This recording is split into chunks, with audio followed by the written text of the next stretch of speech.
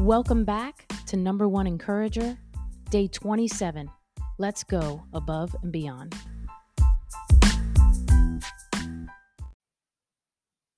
Happy day 27. I'm just going to jump right in today. When's the last time you pushed yourself? Say, for example, we'll use the gym or working out or going on the treadmill or going for a walk or a run. When's the last time you pushed yourself in that workout? And why did you push yourself? Was it to challenge yourself? Were you competing against someone? When's the last time you went the extra mile, not just for you, but for someone else? You see, sometimes we can really push ourselves because our minds, our bodies, our whole entire being is capable of so much more. Well, why don't we treat that workout that we pushed ourselves so hard in the same that we treat our interpersonal relationships? It's about going above and beyond.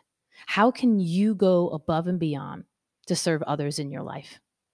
And I want you to think about the very last time, or maybe, I don't know how recent it was for you, but something that really sticks out. When was the last time you went above and beyond?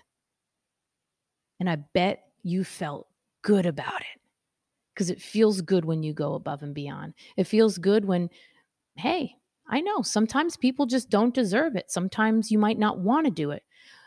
But you know what? At the end of the day, you can rest your head on your pillow and say, job well done.